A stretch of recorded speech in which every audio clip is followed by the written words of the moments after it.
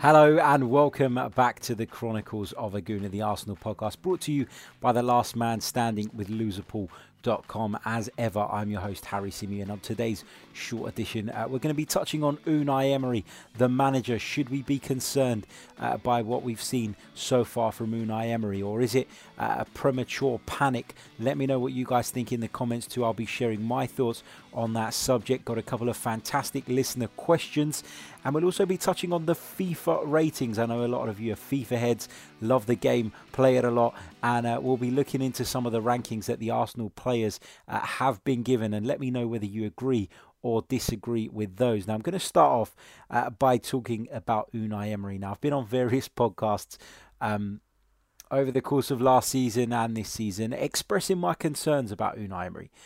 The same concerns that people are now all of a sudden waking up to. And I'm not sort of trying to say I told you so, but what I'm saying is when I initially said it, people were having a go at me, digging me out, calling me every name under the sun because I dared to question the mighty Unai Emery. Well, now lots of you are starting to understand those concerns. And in time, I believe that you'll share those concerns with me too. And this is not me calling for the manager to be sacked now. That's not what I want. Unai Emery needs this second season. There's no question about that. The first season was a bit of a given at the start, but the way things panned out, Arsenal should have qualified for the Champions League because the teams around them were poor. The circumstances all sort of fell into place. Everything was in place for Arsenal to finish in that top four, and unfortunately, we didn't manage it. So I think people were absolutely right to be disappointed with the way the team was managed towards the back end of last season. I think that people are absolutely right to question whether or not Unai Emery is the long-term solution. That doesn't mean that just because you question someone that you want them sacked. Now, we were all complaining before about how no manager at Arsenal, or no manager, I mean Arsene Wenger, had no accountability. Nobody ever put the heat on him, within the club. It was only the fans that essentially turned on him, and people, were getting upset as to why he was allowed to get away with certain things. Well, this is the same situation. For me, Arsenal's progress under Unai Emery has been very limited, and the statistics and the facts and the stats and everything else prove that. Now, you can argue that Arsenal have progressed a little bit, and if you did make that argument, I'd agree with you. But overall, in terms of the way Arsenal have progressed, it's not been as much as people would have expected. And, we have brought in a lot of players. And I think over the course of this season, I'm going to stick my neck out on the line and say that the same issues that plagued us last year, i.e. the defence, will prove to be a problem again because it's not been addressed. It's not been addressed in the way it should have been addressed. And lots of people will sit there and say, but Holding's on his way back, a player who has shown some potential, but ultimately has only played half a season in the Arsenal first team. They'll talk about Hector Bellerin, another player with bags of potential, really exciting going forward. But is he going to come in and solidify that defence? Not in my opinion. Kieran Tierney, brilliant reviews. A player who, really impressed up in Scotland. He's been compared to Robertson of Liverpool a lot. Lots of Scottish fans saying that he's better than Robertson. So, of course we're going to be excited, and that's, completely understandable. But again, we don't know how he's going to fit into that team. We know that Arsenal have had defensive issues for quite some time. I'd have hoped that last season Unai Emery would have been able to address that. He didn't address it. He's made a few signings this summer, and fingers crossed it will improve. But right now I haven't seen any signs of that improvement. So you'll have to forgive me for being sceptical on that. And I'm going to stick my neck out on the line here and say that come the end of the season, Arsenal's defensive record in terms of the amount of goals conceded will not be much, if better at all, to that of last season. So that's where my concerns come regarding the manager. It's not that I don't like him. It's not that I want him to go. It's not that I don't think he deserves this season. But for me, if you're sitting there blindly supporting him and saying, he's got another free ride, then for me, you haven't got the club's best interests at heart. This club need to get back in the Champions League. This club need to be competing at the very top level again. And, the longer we stay in the Europa League, the bigger the gap's going to get between us and the Man Cities and the Liverpools of this world. And you know, your ambitions might be to get back in the top four, and that's my initial ambition. But of course, the long-term goal is to be competing for the biggest titles where Arsenal should be. And do I, at this moment in time, believe that Unai Emery is 100% without doubt the man to deliver that? I don't. I don't believe that at this moment in time. And I'm happy to be proven wrong. I want to be proven wrong. I want Arsenal to get back to where they belong. But based on what we've seen so far, I'd be lying if I said that I'm totally convinced. And that's just my take on it. Now, I've got a couple of questions from some of you guys that have been coming throughout the day. We put a little tweet out earlier on. So I'm going to just refer to one of those questions. It was a really, really good question, I thought, and one that is definitely worth discussing. Let me just bring that up. It is from the brilliant Claude from Arsenal Fan TV. Let's have a quick look at what Claude had to say. Here's his question, and it's regarding Granit Xhaka, I believe. Yeah, he says, is Unai Emery right to block young talent, for a player who keeps costing us points with major errors? And I'm assuming that he's talking about Granit Xhaka. Claude, correct me if I'm wrong. But I think, for me, you know, I don't think that Granit Xhaka is as bad as everybody makes him out to be. I think that there are some attributes there that can be particularly useful. I've spoken in the past about the fact that he brings something slightly different to the team, to everybody else. Doesn't necessarily mean that he's faultless. Of course it doesn't. He makes lots of mistakes. But for me, Granit Xhaka will always be picked in that team. And I understand why. A lot of you don't. And again, I totally accept that side of the argument too. But what I want to know is why you don't criticise the manager who picks this guy every week. The manager who's made this guy the captain. And that's not directed at Claude, because Claude does criticise the manager.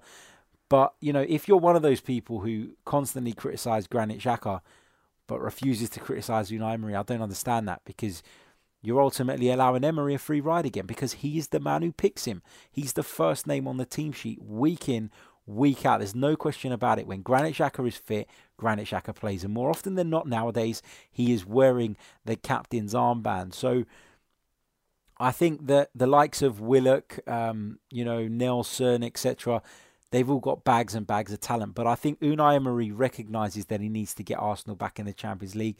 Unai Emery recognises that he's not going to have forever to do this. And I think often you'll see managers stick with the experienced players, the more experienced players, because more often than not, they're a little bit more consistent. And I think over the course of the season, a Granit Xhaka will probably be more consistent than some of those young players. And I think that's why he gets in the team. Unai Emery is someone who clearly likes the player. And, you know, you can't say that he doesn't give a chance to youth, because he gave Matteo Guendouzi so much game time last season, having come in as a complete unknown. He's brought players into the squad from the under-23s. He clearly has that side to his management. But I think when it comes to, you know, the crunch and when push becomes shove, Unai Emery will more often than not stick with those experienced players, because he will probably feel that he knows what he's going to get out of them. And you know, whether it's good or bad, and in Granit Xhaka's case, a lot of the time, it is bad. I think Unai Emery will stick with him. And, you know, whether you agree or disagree with that approach, that's another matter. But I believe that Unai Emery will stick with Granit Xhaka. He'll persist with him. There's no question about that in my mind. Now, another question comes from Melvin Marks. Big hello to Melvin, long-time supporter of the podcast, always gets involved, and really, really appreciate that. He says, I understand that due to injuries, our manager hasn't been able to select his favoured defensive lineup. My worry is that come October, he might not know his best midfield or forward line when everybody has been available from day one. I think that the fact that Unai Emery doesn't know his best team, doesn't know his best formation, you know, it is a real problem. And people will underplay it, and people will say, oh, but it's good that he tinkers. It's good that he changes according to the opponent. It's good that he looks at our opponents and that dictates what he does, because Arsene Wenger never used to do that. That's the common argument that I hear from people. But have the results improved enough to warrant the tinkering? In my opinion, no. And that's what you've got to look at. That what tinkering does is it does, allow you to set up better maybe for certain games and to set up in a more effective way against certain opponents. But what it also does is it unsettles, it affects continuity, and as a team, you cannot possibly know your job inside out if every week your job changes. And an example, and a manager that people always look at as a benchmark at the moment is Jurgen Klopp. Now, Jurgen Klopp came in at Liverpool, and lots of you will say he didn't do that well at the start, etc. He came in October in his first season. And whilst, the results were up and down, I think Liverpool finished 7th that year after an awful start under Brendan Rodgers, if I'm not mistaken. I think that what you did see from Klopp was signs of what he was trying to do. You saw signs of the press. You saw signs of the system, the 4-3-3 that he wanted to play. And he may not have necessarily had the players to do that, but he stuck with it. And he made sure he embedded the system. And bit by bit, he's managed to replace players and take the components that he needs from other clubs and put them in. And now he has a really, really good team on his hands. What worries me about Unai Emery is not the fact that Arsenal finished 5th last season. It's not the fact that Arsenal lost the Europa League final, which is a one-off game. It's the fact that I cannot see the plan. I cannot see the vision. Now, if Unai Emery stuck to a certain way of playing, made sure that Arsenal knew what they were doing from week to week and then just didn't have the players to pull that off, I'd be more patient, because I'd be sitting here saying, right, I understand what he wants to do, but I also understand that he doesn't have the players to do that necessarily. But the lack of vision, the lack of plan, for me is a real concern. I'm not saying that you shouldn't be adaptable in games. Of course you should. You should always be adaptable. That's a huge thing in modern football. But you should have a plan A. And there is no plan A at Arsenal at the moment. What is the plan A? If anyone could tell me in the comments, what is Unai Emery's plan A? I want to hear it, because I've been watching Arsenal under Unai Emery for an entire season and a few games now, and I still don't see it. And lots of people don't see it. But people prefer to keep quiet. They don't want to challenge the manager because of the time he's been there. And I get that. You shouldn't be going there with Emery out banners or abusing the guy. But there's nothing wrong with, as supporters, as paying supporters of the club, there's nothing wrong with asking questions.